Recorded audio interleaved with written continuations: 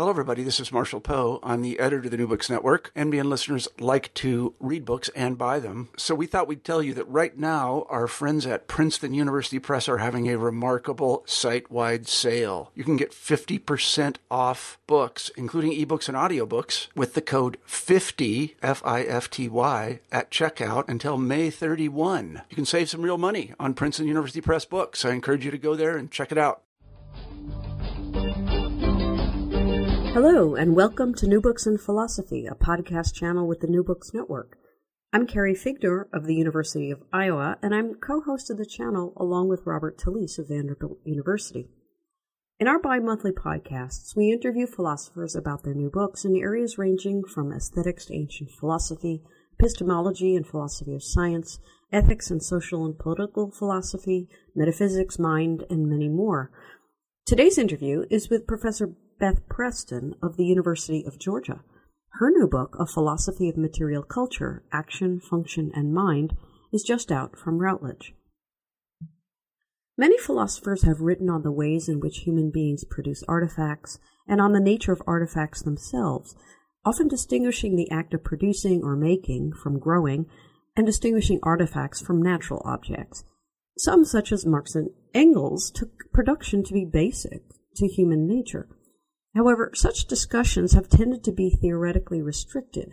For example, in the philosophy of technology, the focus is primarily on non-religious and non-artistic artifacts. In this slim but comprehensive volume, Dr. Preston provides a foundation for understanding material culture in general.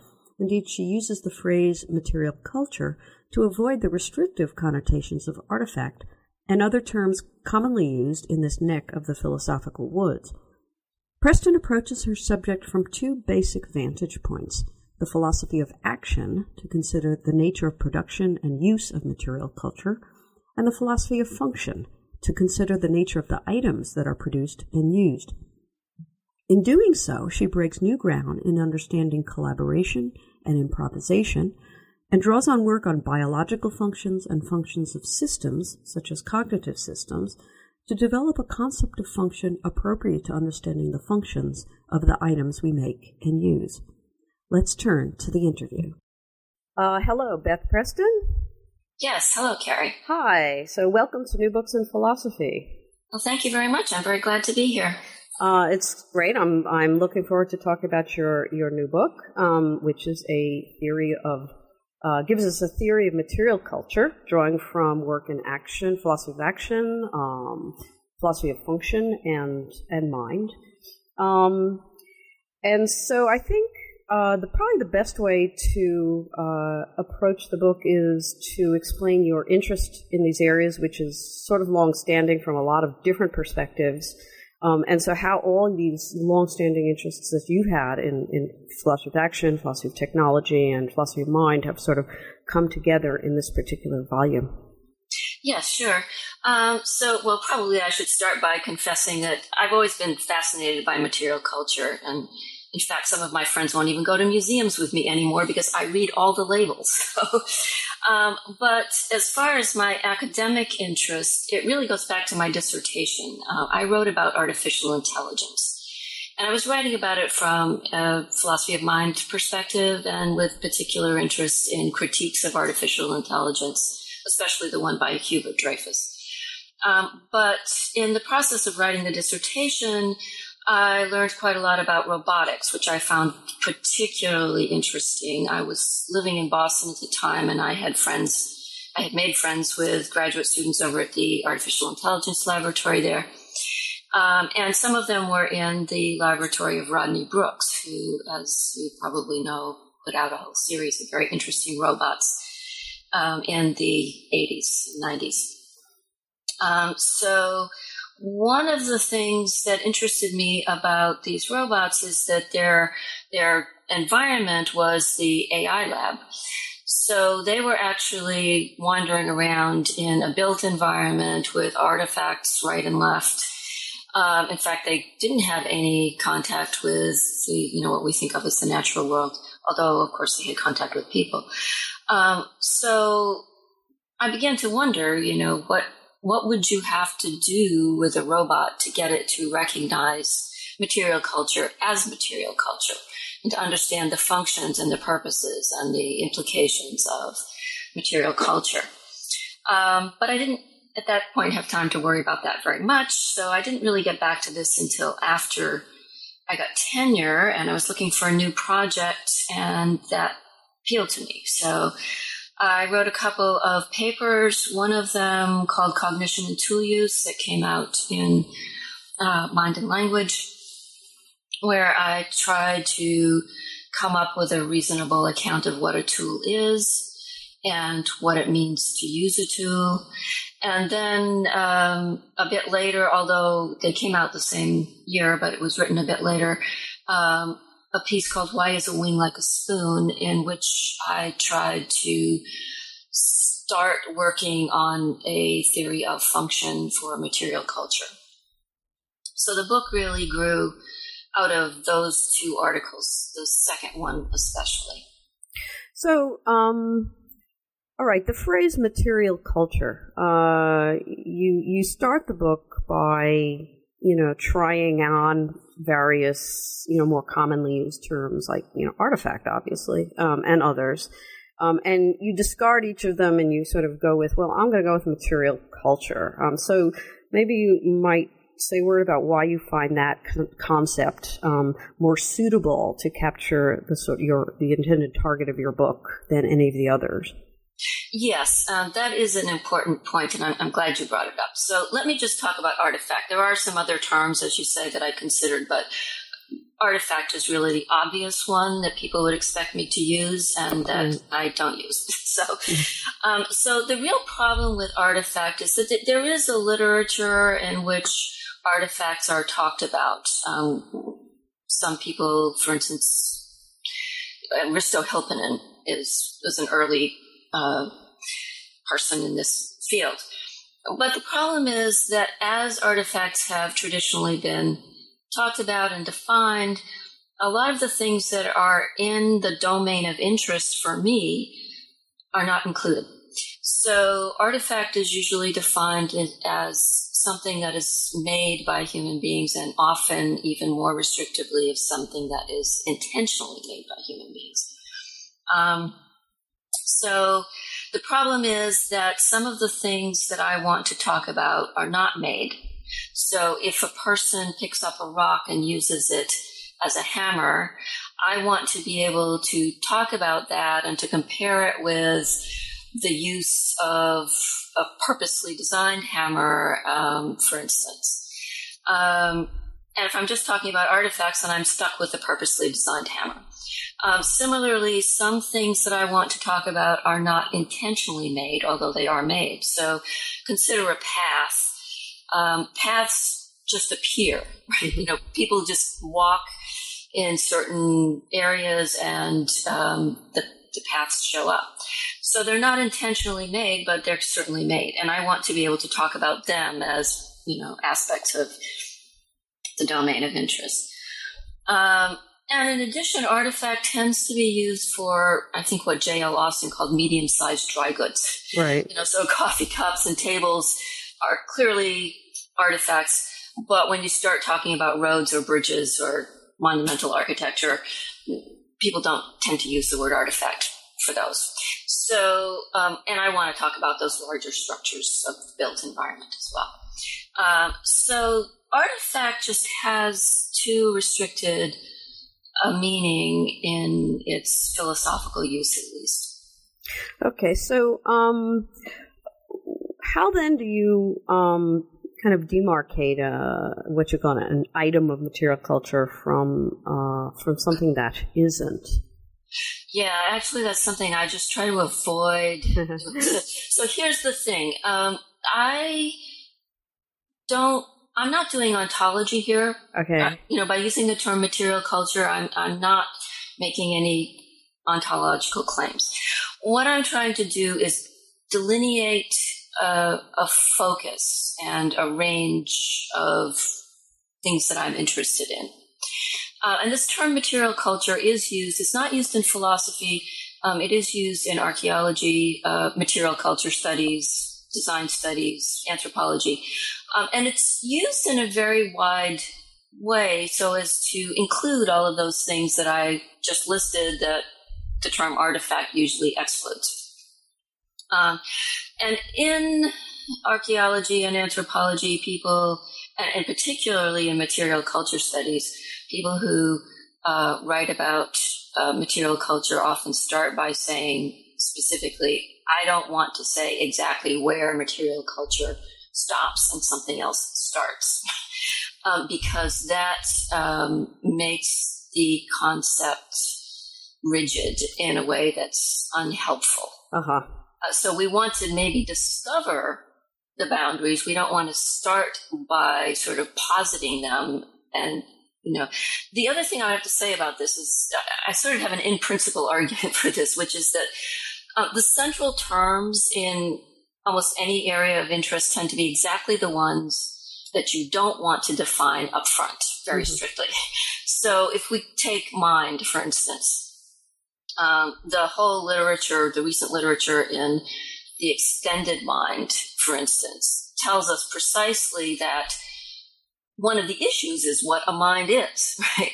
So you don't want to exclude any of the options by saying, well, I'm just going to define mind stipulatively up front. I only mean this. And if anybody wants to talk about something else, well, they're not talking about minds.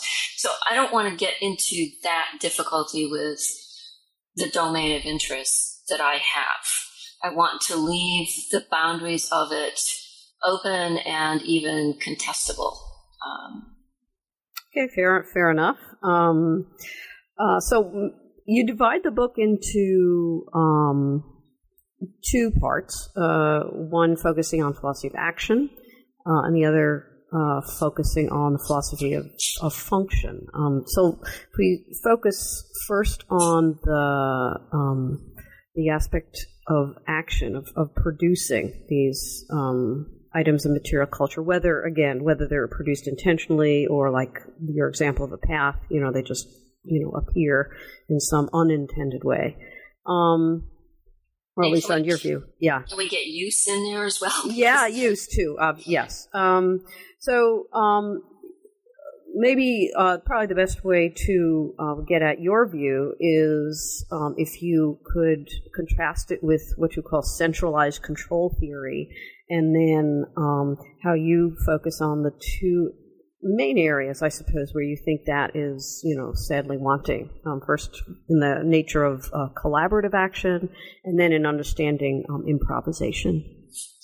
Yeah, so the idea behind centralized control is a sort of model of action that is quite traditional. In the first chapter, I go through Aristotle, Karl Marx, and also a recent book by Randall Dipert, where they all have this model of action, which is centered on the individual, on the intentions that the individual has. So it's a quite mentalistic model.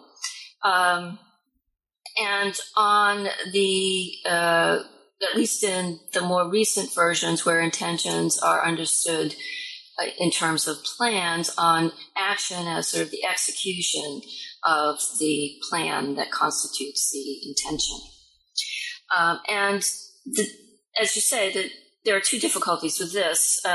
One is that it doesn't certainly take up the notion of joint action or collaborative action, whatever you want to call it, acting in concert with others. And it's not clear that it lends itself very easily to that, because, of course, you then have to start talking about collective intentions, and those are notoriously sticky and so on. But the other thing that was even more important to me, at least in the beginning, was that the centralized control theory, especially in its more recent versions where it is planning based, makes improvisation invisible as a phenomenon. And the way it does this, basically, let me say a little bit more about planning theory of intention. So action theorists, and by the way, I should also say that I didn't actually have any particular interest in action theory before I started this book. So I sort of got myself up to speed in action theory too, right the first part of this book. So I have very specific and rather narrow interest in action theory. I'm not an expert on the entire field. But what I'm really interested in is how people have understood the way action is structured. And the standard way of doing this in Anglo-American action theory recently has been to understand action as intentional and to understand intentions in terms of plans. For good and sufficient reason. Intentions used to be understood in terms of some kind of configuration of beliefs and desires, but that didn't really seem to work very well. So people have moved to this kind of planning theory. So the problem is then that wherever you've got an action, it's thought you have an intention, and wherever you've got an intention, it's thought you've got a plan. And that makes it look like all action is, in some sense or other, planned. And of course, the action theory has to kind of stretch the sort of basic idea of what a plan is in order to accommodate this.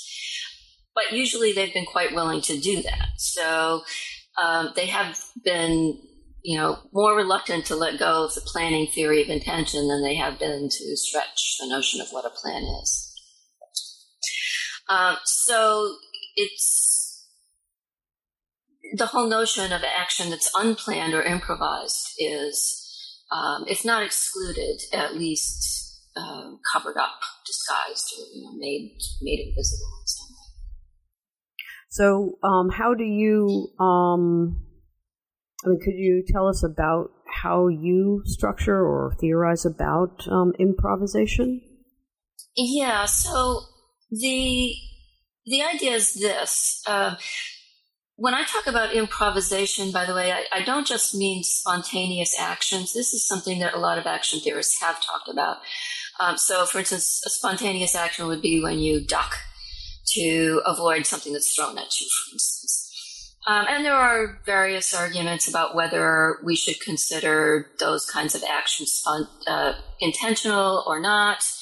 And if intentional, can we say what the plan is? Because it seems like you don't really have time to formulate one, and so on. But I'm really not that interested in spontaneous actions. What I'm really interested in is action sequences that have a larger structure and that take place over much longer periods of time.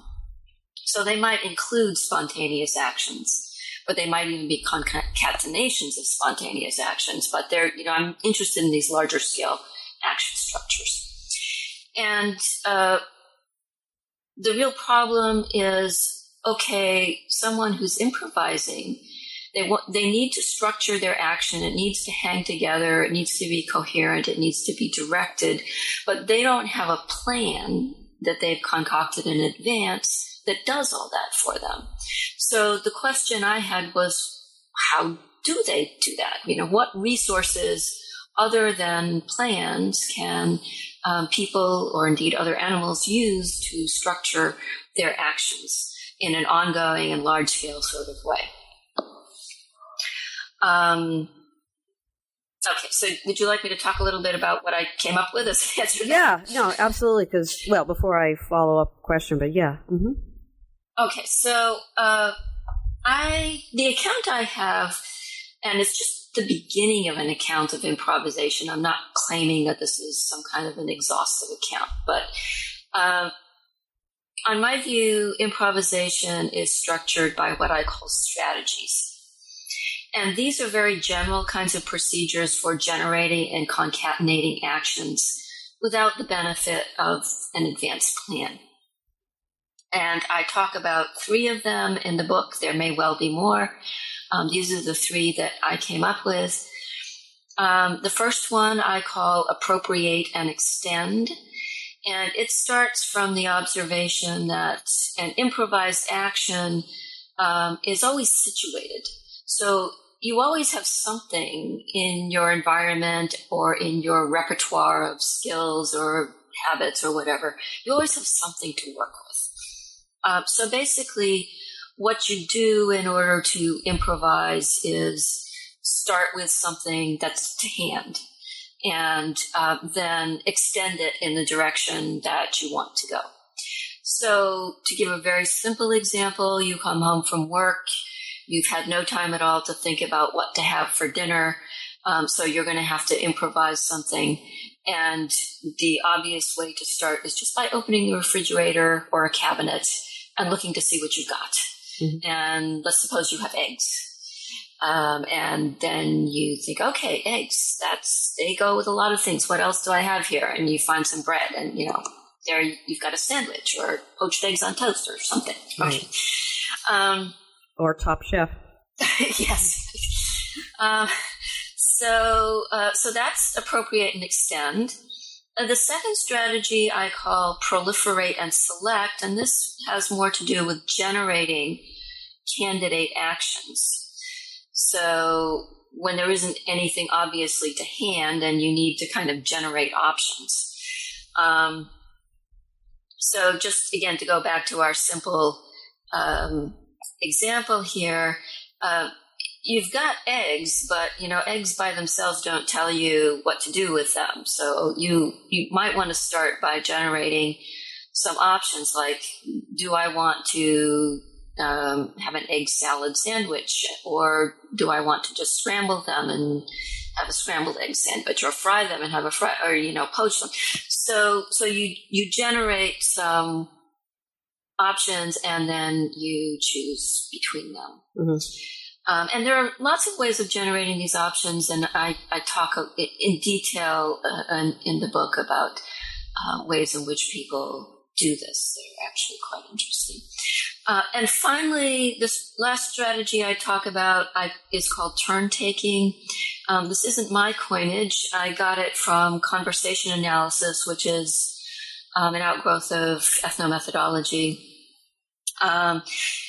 Basically, what conversation analysis does is analyze what people do in conversations.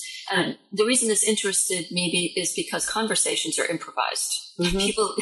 You might plan to have a conversation, but you don't normally plan what the conversation is going to be. You pretty much can't, because you don't know what the other person is going to say, right? You just have to be ready to respond. And that's a lot of what improvisation involves, is this readiness to respond in various ways. So my idea was to kind of generalize turn-taking from conversation to action. And it's a little different in action than in conversation, because in conversation, turns are only had by one person at a time, and a lot of the interest in conversation analysis is figuring out what the rules are that the participants are orienting to when they negotiate who gets the next turn. Mm-hmm. And there's a lot to be said about that. In action, there's a lot to be said about that as well. And also, turns can be simultaneous. So if you take a baseball game, when it's my turn to pitch, it might be your turn at bat.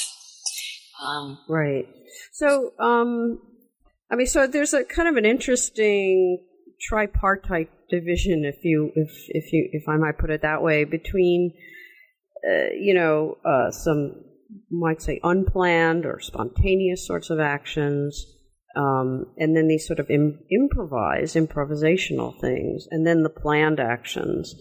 And so you're trying to carve out a sort of a space, or at least theorize about this sort of medium thing where there's skill involved. Language is a perfect example.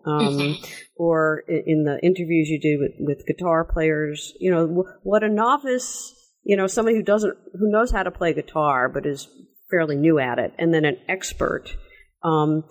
The expert, the skilled person, can improvise, and for some reason the novice really can't. I mean, they can do stuff, but it's sort of chaotic in a way that the result of improvisation is quite different.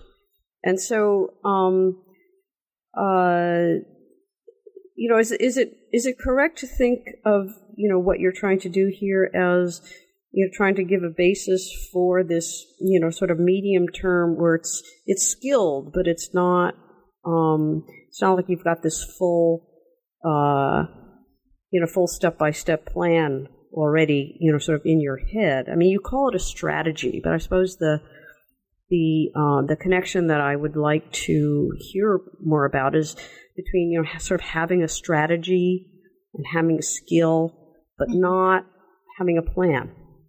Yeah, okay. So I didn't really talk that much about skill in the book, but I do have some things to say. So first of all, there are some improvisational skills that all of us are masters of. So conversation, for one. You can have a masterful conversation with a 3-year-old, basically. So they're already very skilled at improvising in language. There are other kinds of improvisation that are more difficult to learn. And improvisation in music, if you're talking about, say, a jazz guitarist improvising, that's a skill that's not all that easy to learn. And even some very technically highly skilled musicians can't do it very well. So, for instance, a classically trained guitarist might not have very good improvisational skills. So there's that issue.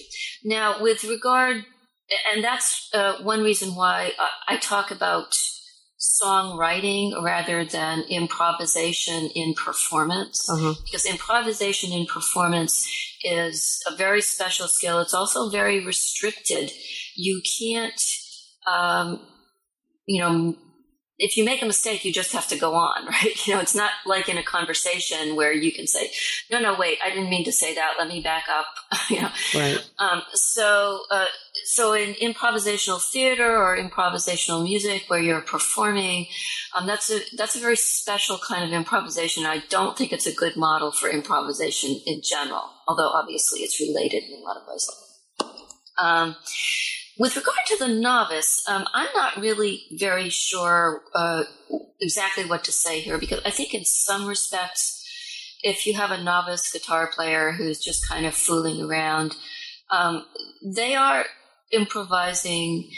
They're not doing it in a musically highly effective way, the way the accomplished jazz guitarist would do, but they are improvising in music, right? Okay. There are other kinds of skills, like, conversation, where, novices almost don't exist. By the time a child is, only a year and a half old, they're having conversations. They're almost not novices anymore. So I know that in, for instance, the analysis that Hubert Dreyfus gives of novice and skilled action, he wants to say that what the novice does is very different than what the skilled actor does. I think he's probably right about some domains of action, but I'm pretty sure he's wrong about others. This is an issue that I think requires a lot more reflection and study than I've had a chance to give it yet, although it's one thing that I would like to talk more about. Well, this is actually, I was thinking about Dreyfus and his, as you're well aware of his critiques of AI, back in the day, that, can't, you can't program, we don't run by a program, the basic idea, we're skilled interactors with our environment and so forth. I was just wondering, he did try to say, well, you can't, AI is bound to fail, because of these reasons. And of course the response to him has been, we just need to build better programs, basically. Yes. And in a sense, it's the response of somebody from a more conventional action theorist might say to what you say about improvisation, about strategies, is something to the effect of, well,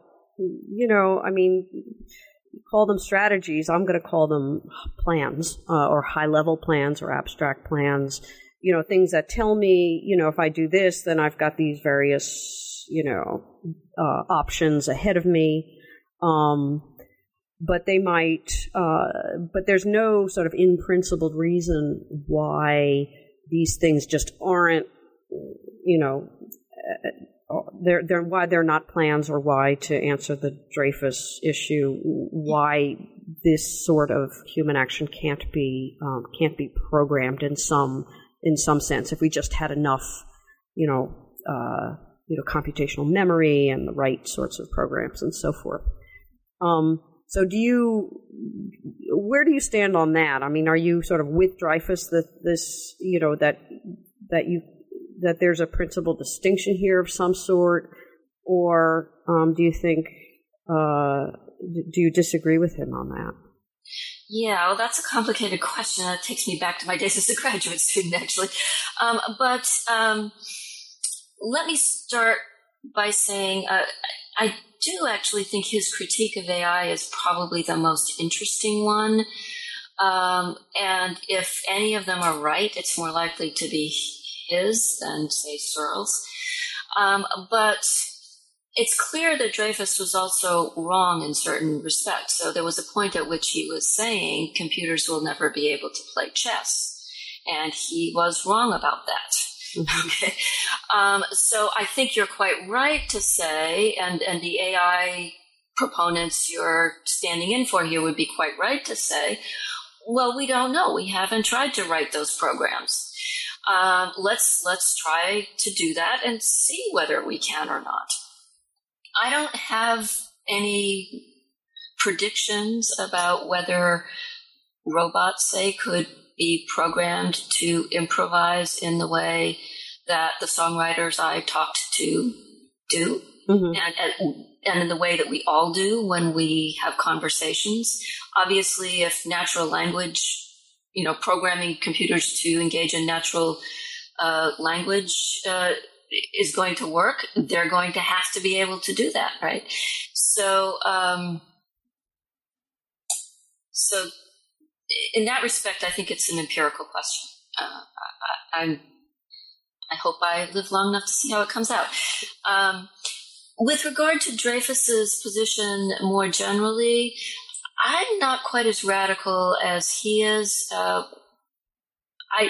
don't want to say, as he seems to want to say, that when we act, we're simply not engaging in any kind of mental representation. Okay, good. Yeah. Of any kind.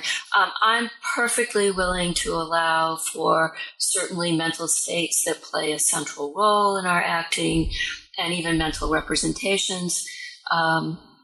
I've given up trying to figure out what a mental representation is. I don't have my own theory of that. But if someone comes up with one that I like, I'm perfectly happy to adopt it. I don't see what the alternative is really at this point.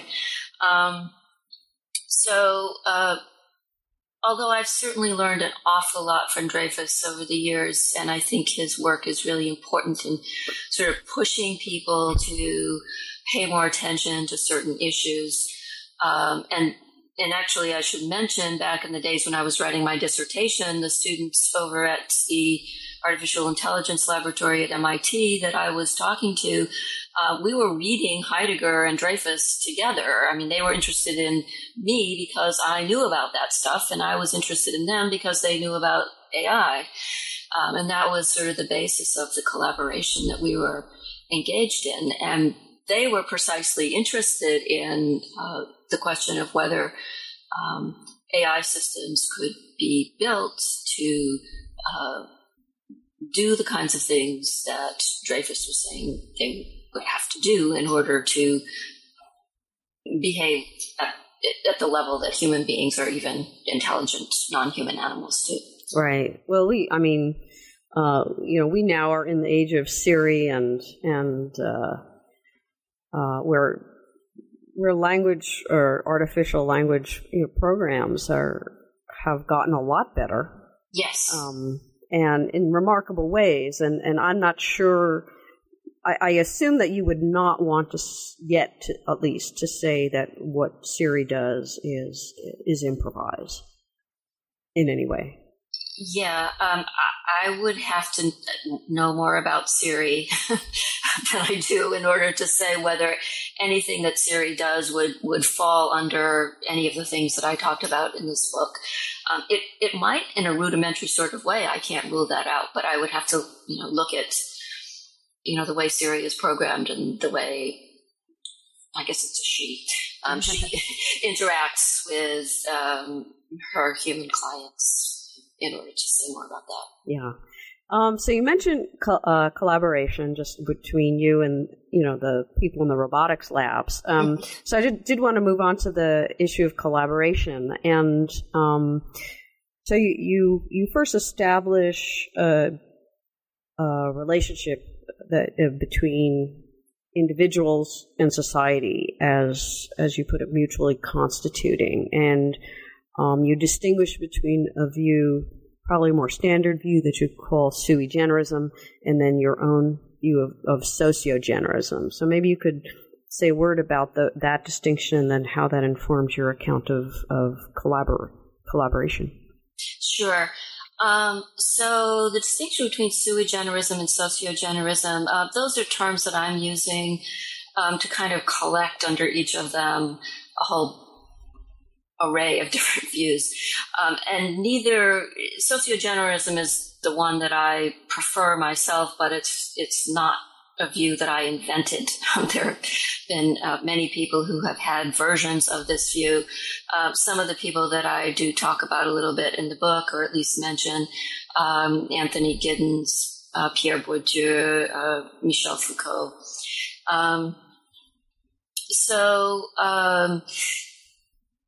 The difference basically is this.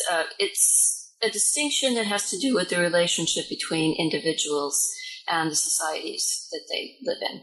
And roughly the distinction is between a view that takes the individual to be basic and self-generating, and then takes society to be a configuration of such individuals. That's what I call sui generism. So to indicate that the individual is sui generic. The other view is, of course, the opposite, where you take society to be basic and you think of society as generating individuals of certain sorts. Another person I can mention in this connection is Annette Beyer, who has this very nice piece on the mental commons, where she talks about how children are, they come into the world and they develop in light of institutions and practices and norms and so on and so forth. So this distinction between sui generic and sociogeneric approaches informs not only my account of action, but also my account of function. And maybe we can get to that a little bit later. Yeah. So to get at the reasons for bringing it into action theory, I wanted to talk about collaborative action, or, about, just to use as neutral a term as possible, multiple agent action. Because obviously a lot of what we do in concert with other people. And the centralized control model, as I said, doesn't really lend itself to that. And although there is a growing literature on joint action in action theory now, when I first started dipping into action theory, it was pretty thin. It's gotten a lot thicker since then. But I had some problems with the way they were going about it. In particular, they seemed to take the sui generic approach, where they would start with individuals and try to sort of build up joint or collective action out of individuals. So the particular view that I focus on in my book is plural subject theory, which is Margaret Gilbert's theory. Mm-hmm. And the problem is that for Gilbert, and I think there are many aspects of her view which are really exciting, and I learned an awful lot from her. But I do think there's this one very difficult problem with the view, which is that she thinks of plural subjects as being built up out of the decisions or commitments that the participants make when they enter into the plural subject. Okay, so it's a view where, well, to take her example, which it's a wonderful example of two people taking a walk together. Mm-hmm. And I think their names are Jack and Sue, if I remember correctly. So Jack and Sue agree to take a walk together. And what Gilbert says is, once they commit themselves to taking this walk together, there are certain obligations and responsibilities that flow from that agreement to walk together. So she says, for instance, if Sue is lagging behind, Jack has the right to rebuke her for doing so, and she has the obligation to catch up. Mm-hmm.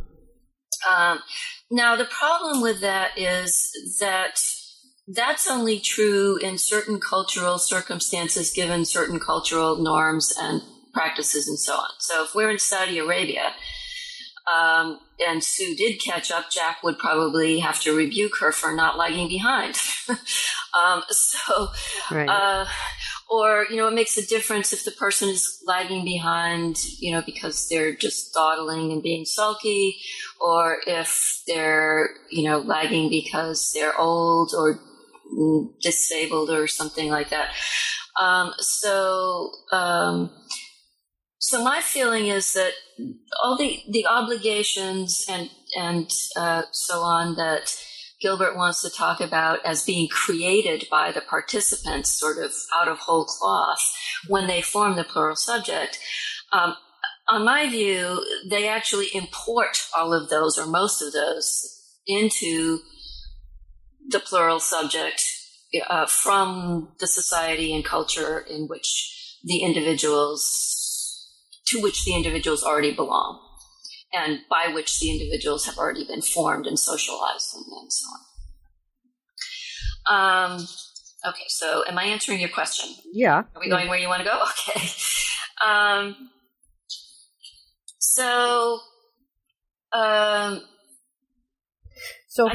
Go ahead.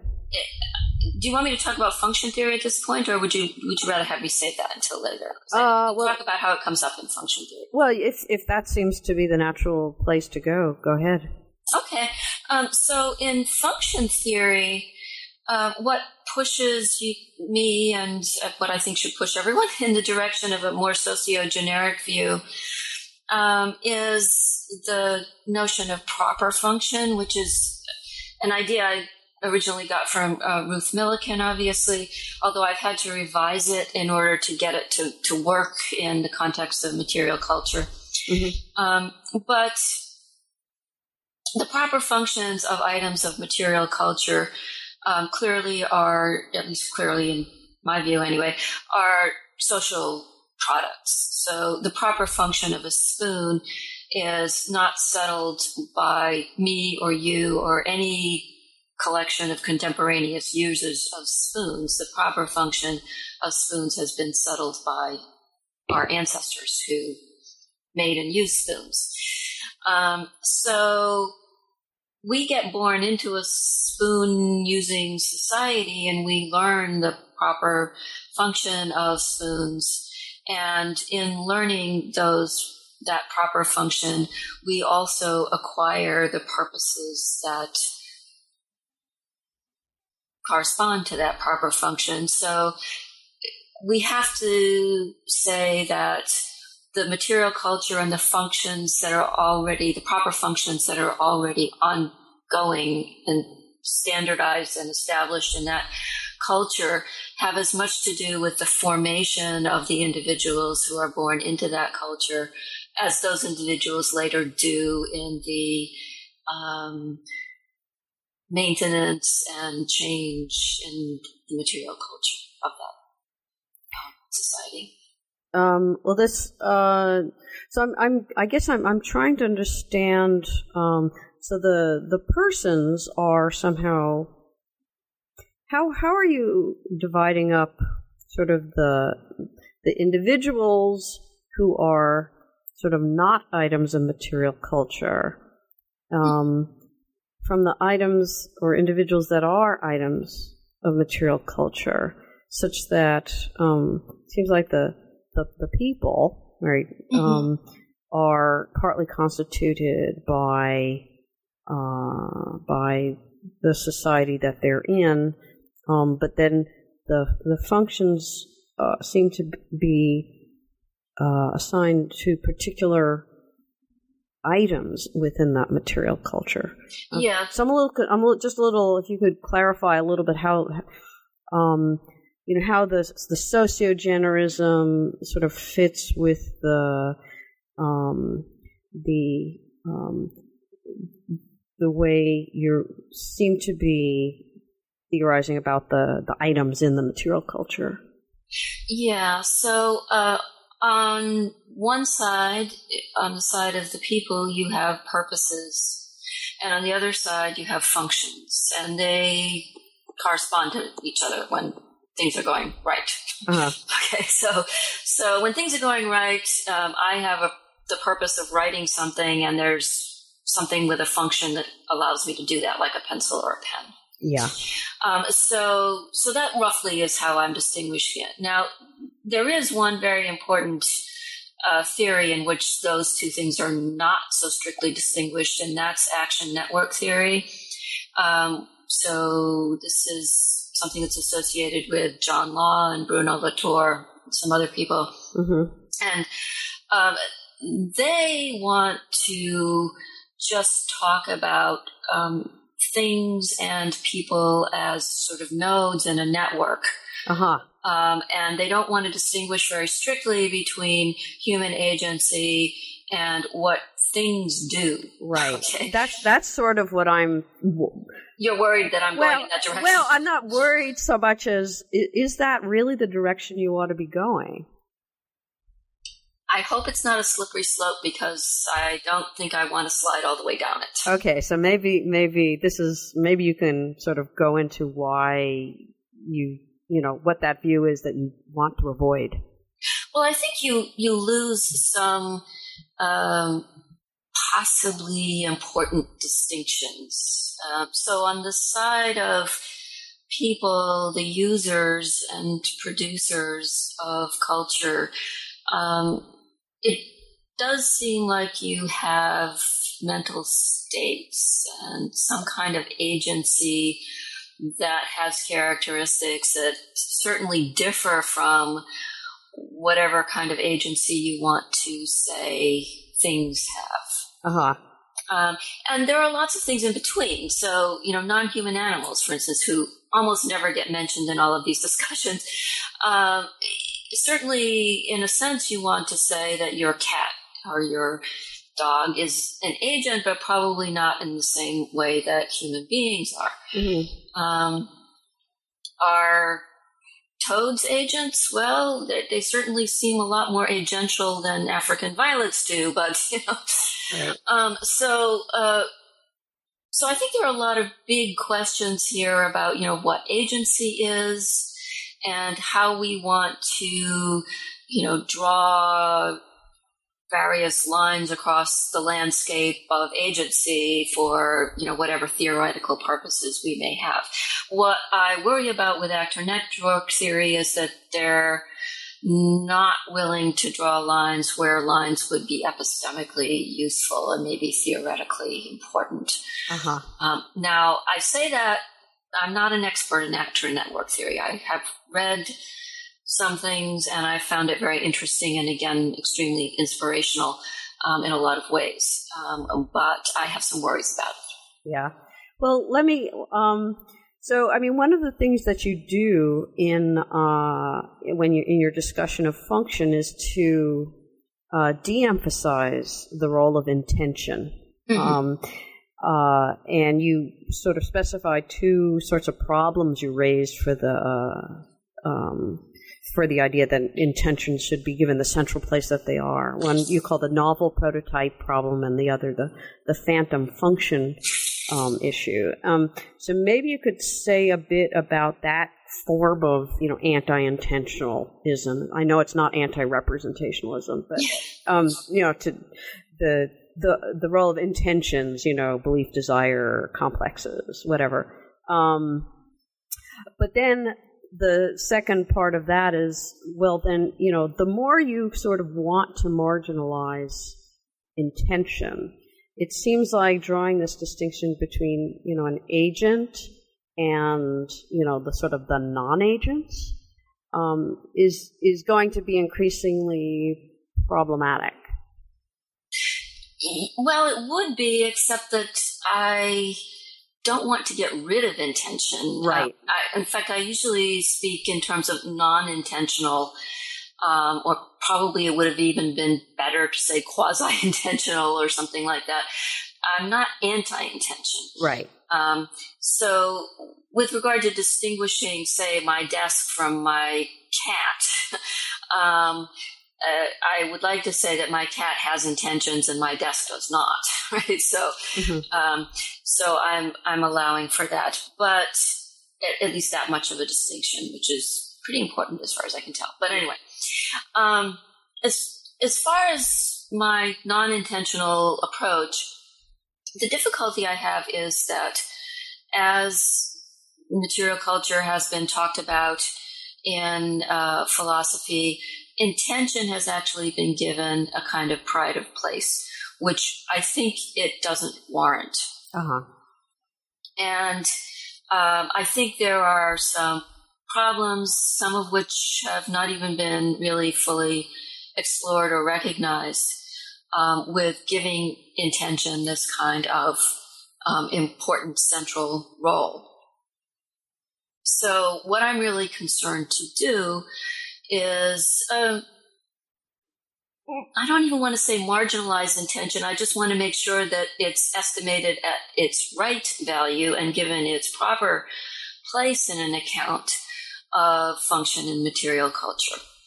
The problem has been that it's been running the show, and I don't think it does a very good job of that.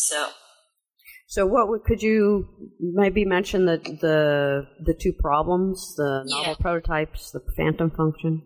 Yeah, let me start with novel prototypes. So a novel prototype is a device, say, that's new, that some inventor has come up with. Mm-hmm.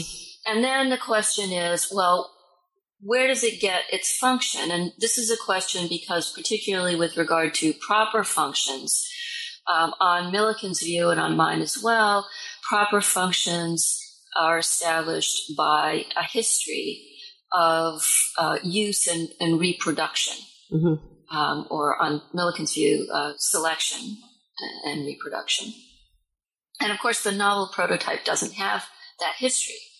So it looks like it can't have a proper function. Now, Millikan and an awful lot of other people solve this problem by saying, oh, well, there are actually two ways that a thing can get a proper function. It can get it from a history of the sort I've just been describing, or it could get it from the designer of the novel prototype. Mm-hmm. So the designer has this intention to design a thing to perform a certain function. Right. And that's the proper function that the thing has. Right. Now, it seems to me there are a lot of problems with this, but one of them is that it gives designers' intentions this kind of special privilege, which I, for the life of me, cannot see the warrant for.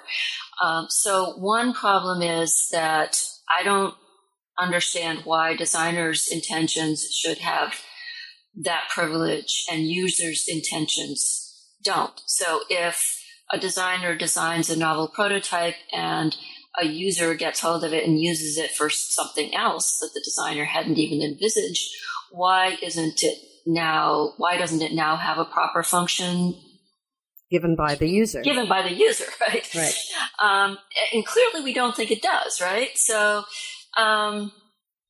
And the other problem, well, there are a number of others, but perhaps the other one that I think is actually probably most important is that it gives designers' intentions this kind of strange status where their intentions can't ever be frustrated when they're intending for something to have a proper function. Mm-hmm. So they're designing some device and they intend it to have a certain function. It can't fail to have that function if this intentionalist account is right. Mm-hmm. And that's kind of a very odd thing to say about intentions, because normally we think about intentions as precisely the kind of thing that can fail all the time. Right.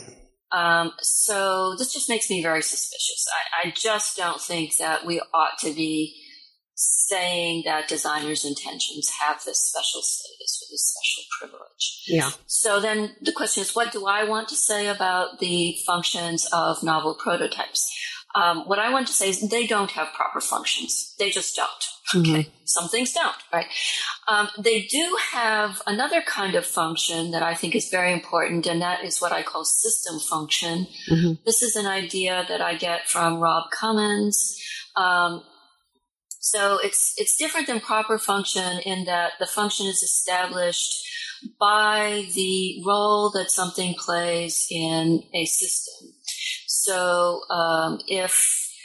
so the system function of a pencil is, as it happens, the same as its proper function, which is writing, because the pencil. When the pencil is in an office, it's in the context of a system of other things for writing with and writing on and so on. And it gets its system function from that context. Now, if I take that pencil home and I take it out to my gardening shed and I use it as a dibble to make holes in potting soil to put seedlings into for transplanting, then it has a system function in the context of my gardening system that is not the same as its proper function. So this is why we need both of these notions of function.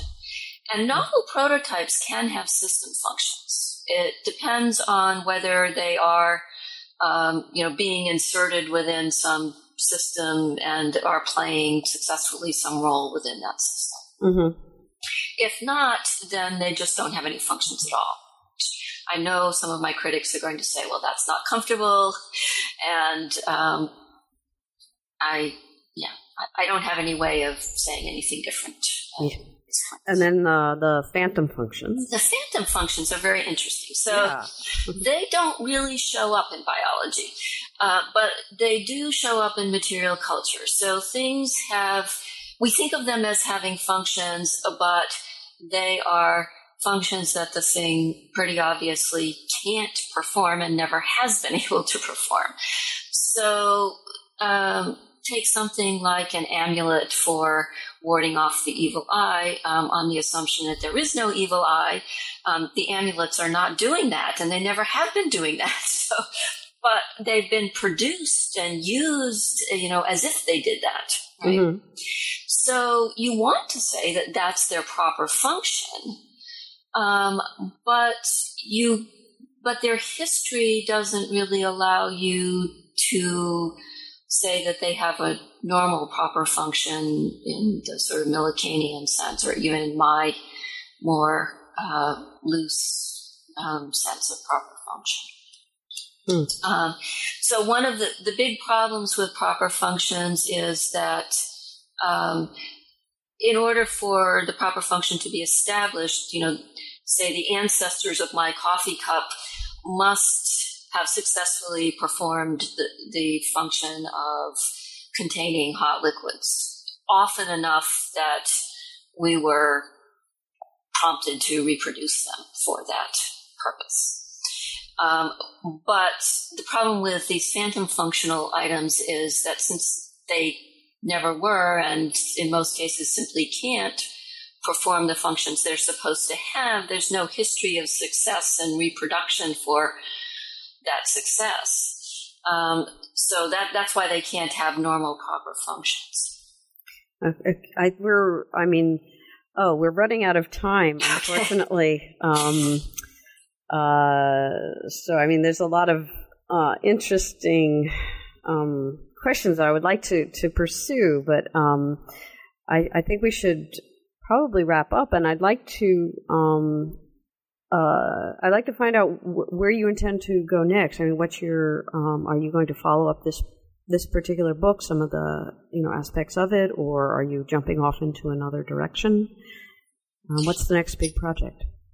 Well, I don't have a next big project. In particular, I don't have another book project, really. I have a couple of things that I'm working on. So one of the things that has been talked about recently quite a lot with regard to artifacts has to do with the metaphysics of artifacts.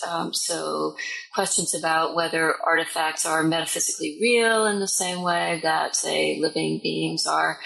There's a whole discussion about that. I'm not particularly interested in that. There are people who are much better equipped to handle that than I am. But there's also a literature that's been growing up about artifact kinds, whether there are artifact kinds in the same way that there are natural kinds. Mm-hmm. And I got interested in what seems to me like a prior question, which really hasn't been addressed very well, which is, what about this category artifact itself? Mm-hmm. As you know, and as we talked about earlier, I'm worried about that category. It certainly doesn't serve my purposes very well, and I'm wondering whether it serves anybody's very well. And in particular, because there are some phenomena which are very ambiguous with regard to the attempt to draw some kind of a line between culture and nature, or between artifact and naturally occurring objects. So in particular, I think of things like domesticated plants and animals. Are they artifacts? Well, they certainly seem like it, especially these days more and more. So, right. Yeah, so I'm working on that particular problem. And another direction I want to go in, and this might go in the direction of a book project, but I haven't really done enough work on it yet. There are other disciplines in which material culture has been discussed at length and in very sophisticated ways. So anthropology, archaeology, material culture studies, design studies, like that. Mm-hmm.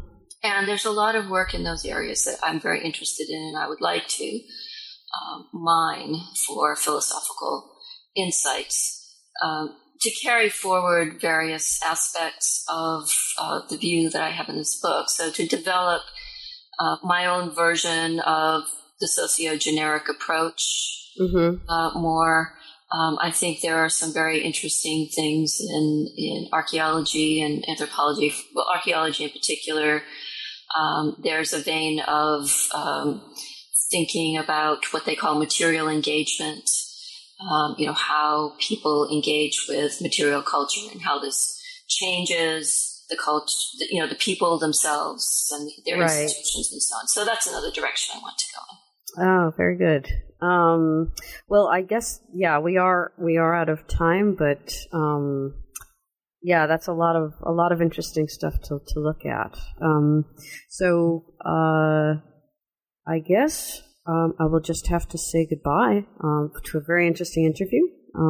I thank you for joining us today. And we'll be back in touch for some of your, future work, I hope. Yes, I hope so too. Thank you very much for inviting me. It was very nice. Okay, thank you. Bye-bye. Bye. You've been listening to an interview with Professor Beth Preston of the University of Georgia.